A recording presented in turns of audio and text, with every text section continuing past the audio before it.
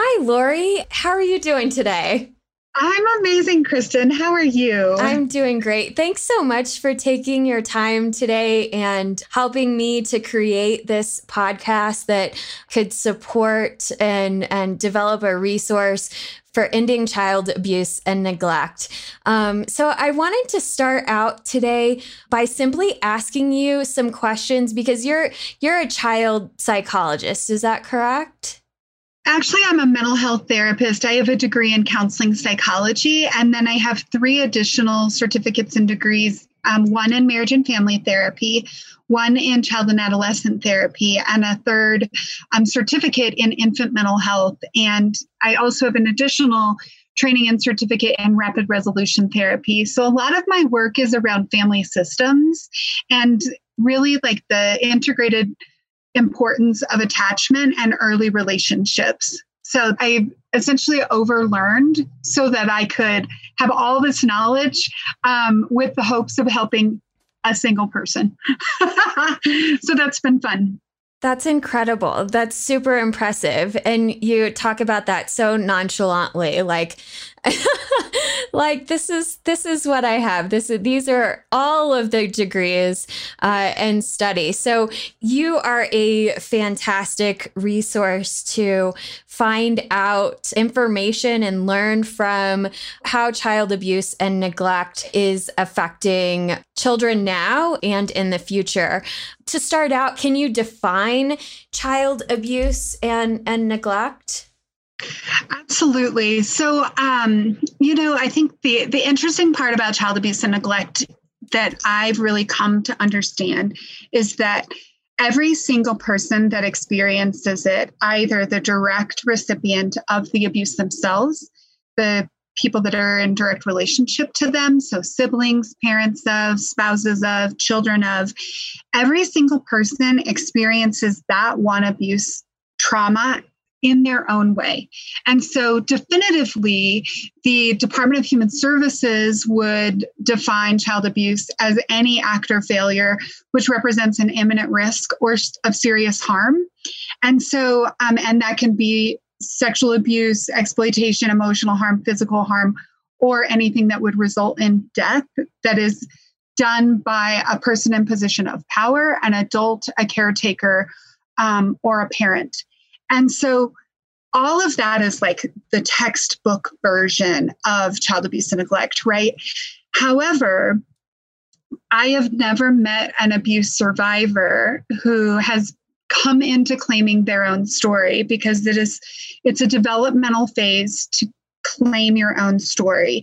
But I've never met an abuse survivor that would say, here's the definition of child abuse. Every single person that I've ever known has their own definition of what their abuse looked like. And then I've even met people who I would categorize their life experience as having been abused. And they would not, because maybe mom screaming at you and telling you you were worthless and you weren't going to amount to anything and that, you might as well be dead. And I mean, all these horrific things, maybe to them that was really normal and they wouldn't, don't, and can't define that as abusive. I want to give space and honor to the definition itself because every state has a different definition for child abuse. Every Department of Human Services has their own criteria of what is considered abusive. For instance, in the state of Colorado, the Department of Human Services only defines child abuse as intrafamilial abuse. So if it's happening within the family system by somebody that lives within that household, then it's considered child abuse. If it's extrafamilial, so say a coach or a stranger or a friend's parent or an older child is causing harm to a child, then the Department of Human Services in Colorado would define that as child cruelty and not child abuse. And so even that alone, I mean, it just gives a perfect example about how convoluted and complicated this topic is. But I really wanted to say that because I think that that's a huge part of where we need to go. And like, where do we create limits, understanding, and boundaries around this topic so that ultimately we can all find more healing and ideally stop it? Yeah. So everyone's interpretation of their own personal story is going to be different. Yeah. And because there is that cycle of abuse over potentially generations, it is really hard to define what exactly is abuse and what's not abuse. That's interesting that the state of Colorado is defining two different categories there between child cruelty and child abuse. So yeah, I would imagine that the healing process is very difficult to, because first you have to define it, right? So what are the lasting impacts of child abuse and neglect once someone is able to, or even if they haven't defined it yet, what are some of those lasting impacts that can happen to a child? Yeah, I mean, so one thing that I don't think very many people understand is that if a child is abused, even pre-verbal, especially pre-verbal, honestly, so before they even have the language, right, that if that occurs, the likelihood of that child having long-term psychological, physical, disease-like symptoms is astronomically higher. I mean, every one of them has a different percentage. There's a study that was done in 1997 by the CDC and Kaiser Permanente that essentially asked 17,000 adults about their childhood. And it was, I believe it was 13 questions. And basically it was called Adverse Childhood Experiences. And basically what they did is they screened these 17,000 people and were able to correlate that these people as adults that had chronic diseases and illnesses like mental illness, substance abuse, diabetes, heart disease, cancer, obesity, autoimmune issues, like the list goes on and on and on. I mean, it is so lengthy. But so anybody that had these later in life issues, that there is a direct correlation between those issues and people who had those issues and early adverse childhood experiences. So essentially what that's saying is that the people who went through early trauma or early forms of abuse, granted, 10 of the 13 questions on the ACEs are directly related to child abuse.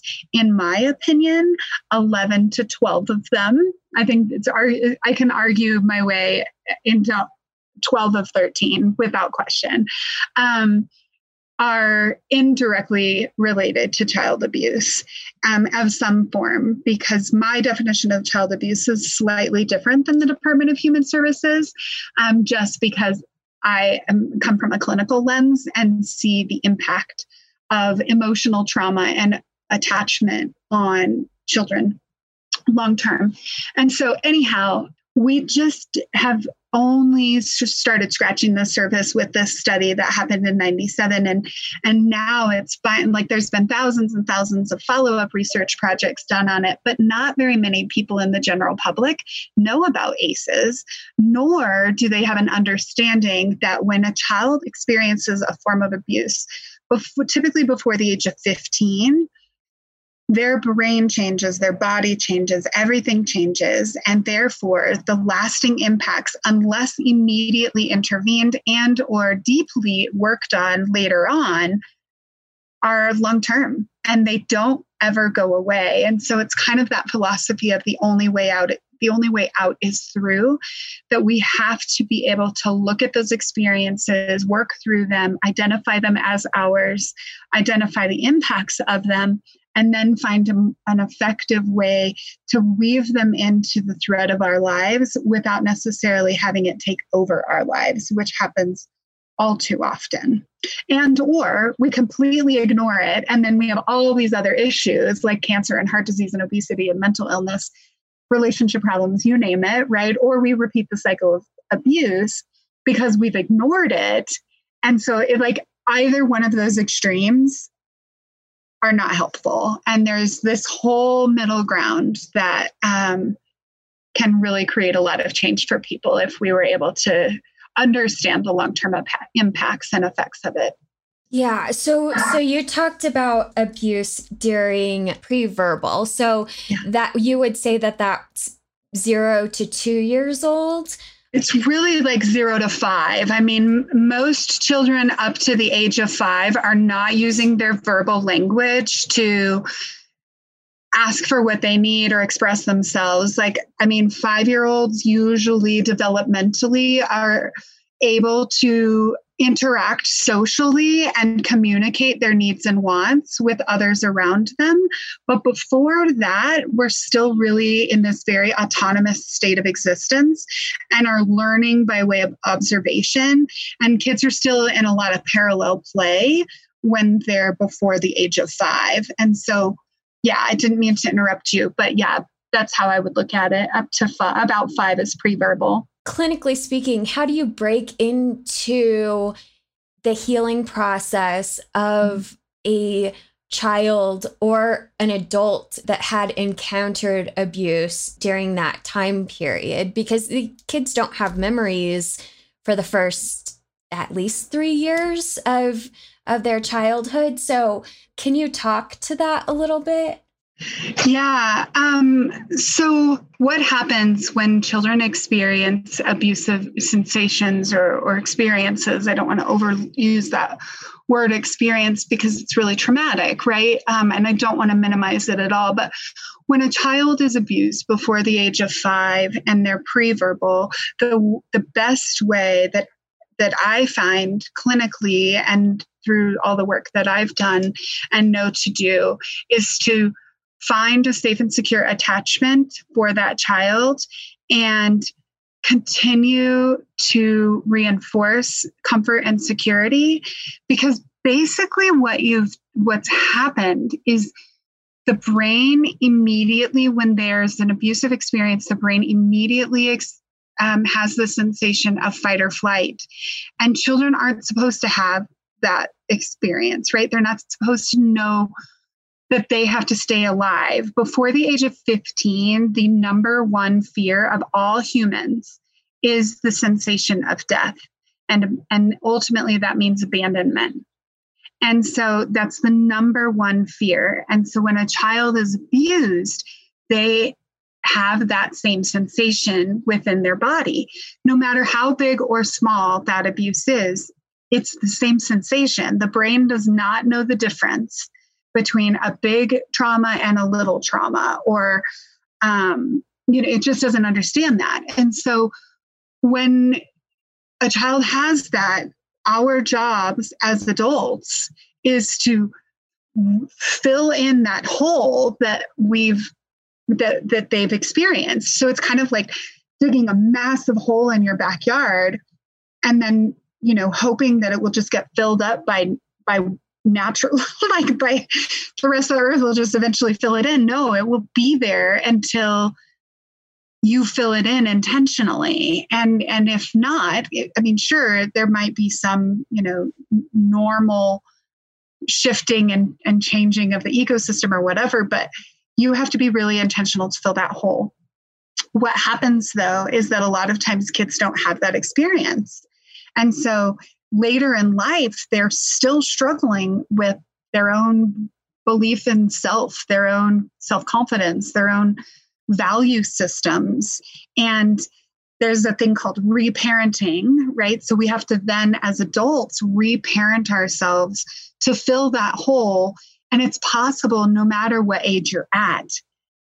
After the age of 15, a child can start to do that for themselves a lot more easier than they could before. I've certainly seen many children, usually around the ages of 8 or 9, start to do that, especially if they're older siblings to younger siblings. They kind of self-identify as that older parent, but they're like 8.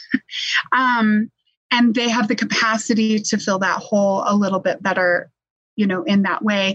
But after the age of 15, it can happen a little bit more consistently. So does that answer what you were looking for? I think so. And so I just want to also touch on, you said that your perspective or your definition of child abuse compared to the maybe textbook description or the CDC's description is a little bit different. Can you talk about what those differences are that you've seen in your experience? Yeah, for sure. So I understand that the Department of Human Services has to have this definition because they get millions and millions of calls of curious people and people who are mandatory or people who are mandatory reporters, letting them know of their suspicion of abuse. And so they have to weed it out. They have to be able to create some boundaries and limitations around that. And I understand that. So I do understand that for them, defining child abuse as something that happens intrafamilially is something that they can actually work with. If a child is being abused by somebody outside of the family and the Department of Human Services gets involved, there's really not a whole lot that they can do to, aside from making sure that that child doesn't have exposure to that abusive person. And so it's kind of, not the best use of their time. And their job is not to provide treatment and services. They'll certainly contract that out for families that absolutely need it, but they don't have the means, the finances, or the capacity to provide treatment to every single family that comes into their system. So they have to have kind of this pared down definition. And I understand that. However, for me, the definition of child abuse is, yes, what I described earlier.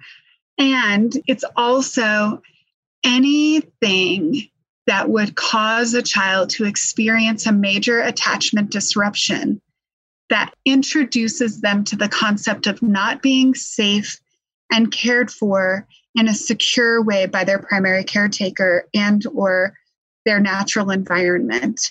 And so I say and or their natural environment because children oftentimes are abused by cousins who are older or family members that are older or distant relatives or older siblings, things like that. So their natural environment, we have to constantly be aware of that so that we're keeping them safe and not exposed to abusive experiences. So my definition is much broader because as a clinician, I see the impacts of all of those things and it's semantics, and I understand why the semantics are there, but it's not very useful to exclude people from that simply because we don't have the funding to treat or help them.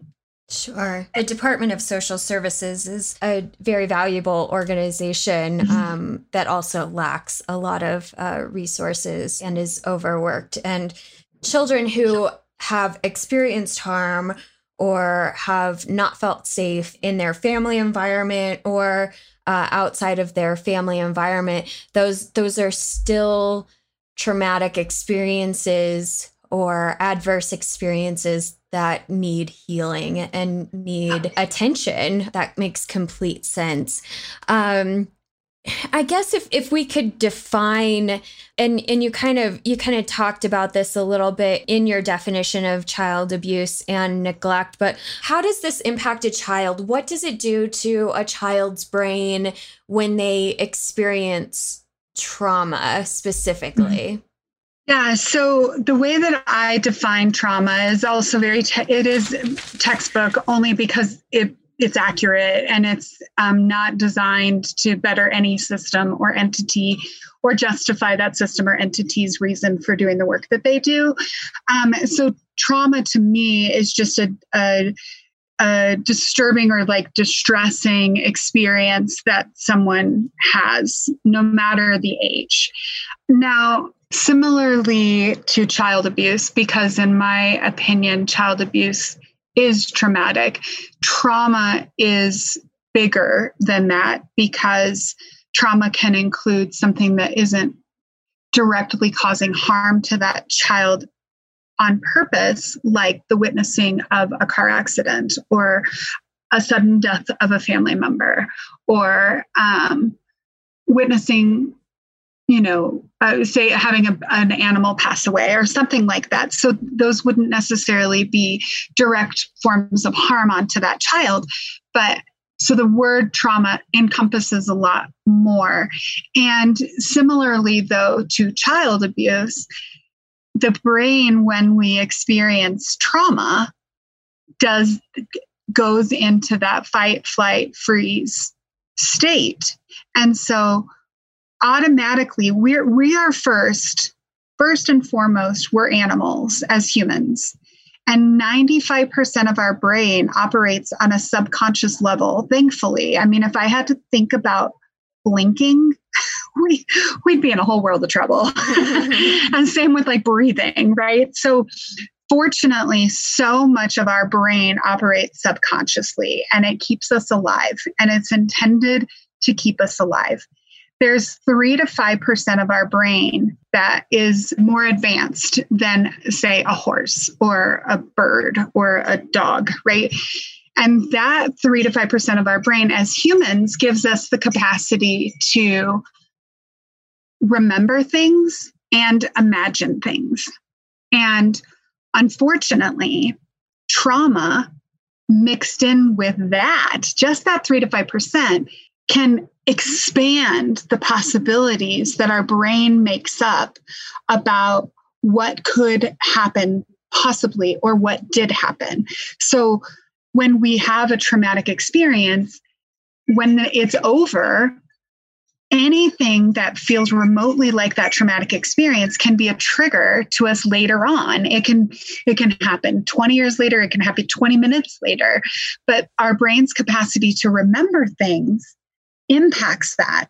And then our brain's capacity to imagine things also impacts that. So say, as an example, say I fell and I broke my shoulder and my collarbone and my hip, and I was running. So the likelihood of me running later on, say a year from now, might go down because I'm afraid that if I run, then I might fall. So that's my brain creating an imaginative experience. And so humans are the only animals that have that. Deer don't, or you'd never see deer in the meadow again, right? Like they just don't come back. They wouldn't come back if they had that 3 to 5% of their brain that makes them advanced like humans. But because they don't, to a deer, when that experience is over, it's over. And their brain stops believing it to be happening because they don't need to stay alive again, right? Like the only reason a deer runs is there's a sensation that they might die and they need to get out of there. Humans don't have that. We are always running in our brain because we have this capacity to have the what if. And so the long-term impacts of trauma on the brain are so profound and so magnified by that 3 to 5% that it can cause a lot of discomfort throughout all of our lives unless we really intentionally treat it and slow down enough to recognize that that might just be the brain creating a scenario or the brain believing that it might be true. So that's where like the value, in my opinion, the value of clinical support and or treatment can be so profound because we have to rewrite some of that script. And that's where when a child has a traumatic experience, us as adults in their lives, where we can make up that difference by rewriting that script for them and helping them to understand that, yes, that happened. And I'm so sorry that it did. And you're okay. It's going to be okay. You're going to be okay. And look at you, you are okay, right? So in this very moment, all is well. The wind is lightly blowing. My wind chime is blowing. My flowers are bloomed. The sun is shining. Like right now in this moment, I am okay. Even though my brain is like, well, but what if you ran onto the highway, like, and it could go. So one of my favorite lines that I just recently heard is that the worst neighborhood to be alone in by yourself is the one between your ears. because of that human part of our brain that is advanced, and it can take a trauma or a child abuse experience and expand it exponentially. It's so interesting how our brains react to stress. And it seems like there's whether it's one traumatic experience or many traumatic experiences, our brain almost develops this sort of phantom stress, or we experience this phantom stress over the long term. Right. I mean, that's scary. It's like willingly going to a scary movie, right? I mean, like, yeah, who does that, right? Yeah, I know. Like, how do you get, why would I do that? But so, I mean, billions of people do it for that reason, because it elicits such a fear in the body, even though you know it's not real. Like, the last scary movie that I watched all the way through and not during the day was the Blair Witch Project. And I kid you not, at the end of that movie, I was in the fetal position in the middle of the movie theater, crying my eyes out at the very end, like on the ground, crying my eyes out. It was insane because our brains, yes, the intention is to fool the brain into believing that it's actually happening right now. Yeah. And that's what happens when it's like learning about Santa. You can't unlearn that information. Right. You know, you just can't put the toothpaste back in the tube. And so when the brain wants to believe it's real, it will believe it's real. And that is where a lot of the long-term impacts can have so much distress on our bodies, physically, emotionally, psychologically, and even socially and in our public health system. Because when people are stressed out and fearful, they tend to be more reactive. And the way that we are reactive oftentimes is towards other human beings. Right. So then we go out and we cause harm and we're rude to people, or we shoot people, or we do all these horrific, atrocious things because we're hurting, right? And that all comes from that place of unresolved trauma, in my opinion. Yeah, I think about this often, and we're definitely on the same page on that. Can you talk a little bit about a single traumatic experience, like let's say, you know, watching a car accident, or one of the worst things I could think, watching a parent die, or one traumatic experience versus a continuous kind of repetitive traumatic experience, exposure. Or neglect or exposure. Yes.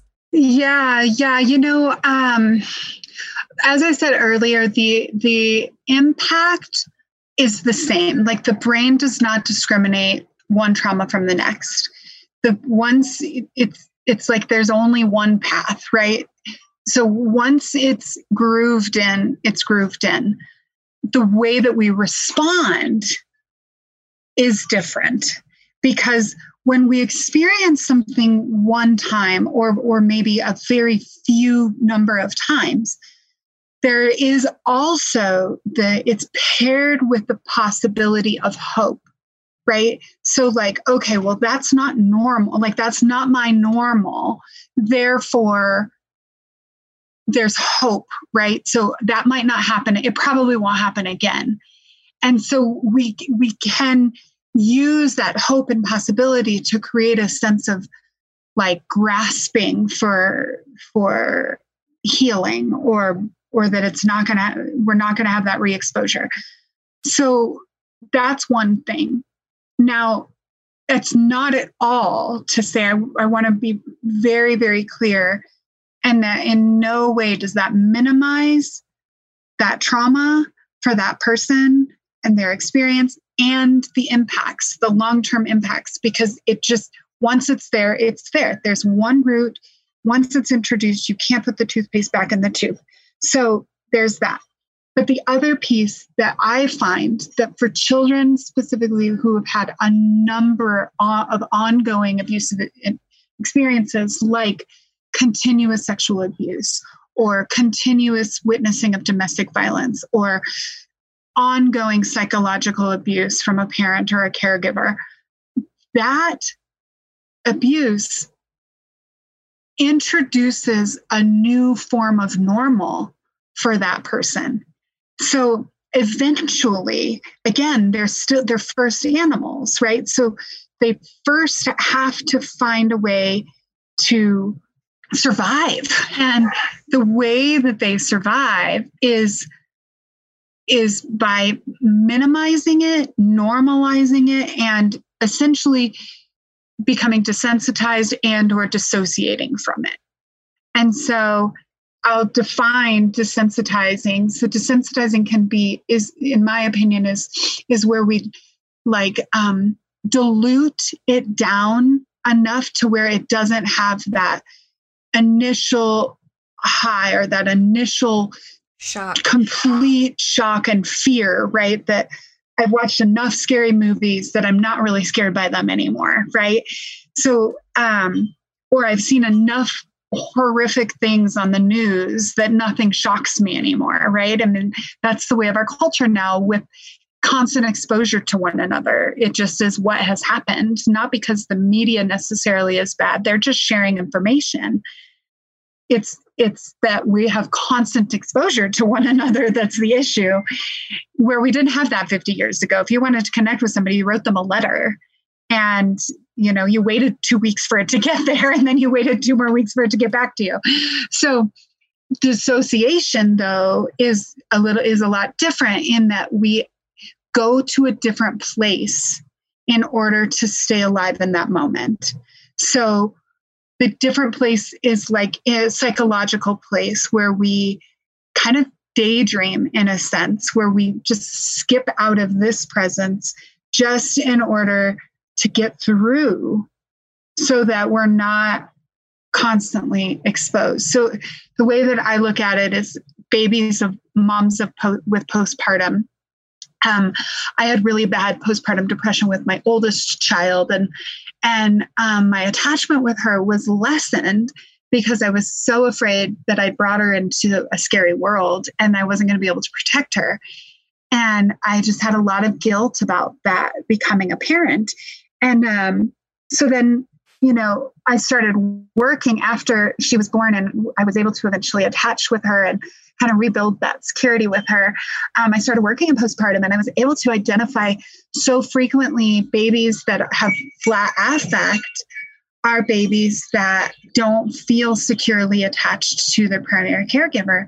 However, it is where they're like putty in that it's so reversible as soon as you re-engage with that baby. So if you're not smiling at a baby because you have severe depression, which is very, very common, once you do start smiling at that baby is like, oh my gosh, they're like hungry for it. And so you can very much rebound, but that baby is dissociating from the lack of engagement when we're not connecting with them early on.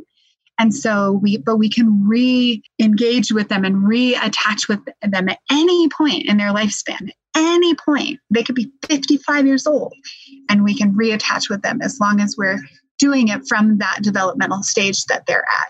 That's really hopeful, right? Children are malleable. We're all pretty malleable. Our brains are able to heal, and that gives me hope on the whole process, because all of these things that we're talking about here are severe and heavy and disturbing, and we're all survivors, right? Of one thing or another. But to know that there's hope that we can change and we can heal. And that's a reason why I want to create this podcast, right? Is to give people inspiration and hope and encourage that healing process. One of the factors in healing, right, is really defining, which we've talked about, but it's also recognizing that there was a problem to begin with, right? So in our own healing process, where do we start? What are the adverse childhood experiences that we can look at and say, oh, wait, that probably wasn't normal, or that wasn't something that should have happened to me, or this is something that I need to heal from. What is that list of adverse childhood experiences? Yeah, so I'm going to butcher this, and I'm sorry to everybody that does ACEs research. I'm certainly not claiming that I am a pro by any means, but they fall into three categories. So there's abuse, so there's physical, emotional, and sexual harm. And then there's neglect with just physical neglect or emotional neglect. And then there's household dysfunction, which is substance abuse, mental illness, parents being incarcerated or removed from the household, domestic violence and or parental separation and or divorce. And so those kind of encompass the adverse childhood experience spectrum. There's quizzes, so you can go online to adverse childhood experiences, and you can just type that into your Google search and you can take the quiz. There's probably 20 or 30 different versions of it, or they're all pretty identical, but maybe with just a word or two different because of different research people doing the study or what have you. But yeah, those are the three primary categories that they fall into. I just learned about ACEs a few years ago. That's really helpful to identify that there's a problem to begin with, and that's definitely a good place to start as far as moving forward in the healing process. So I think, I mean, for the first episode, I think that that we've covered all of the questions that I had.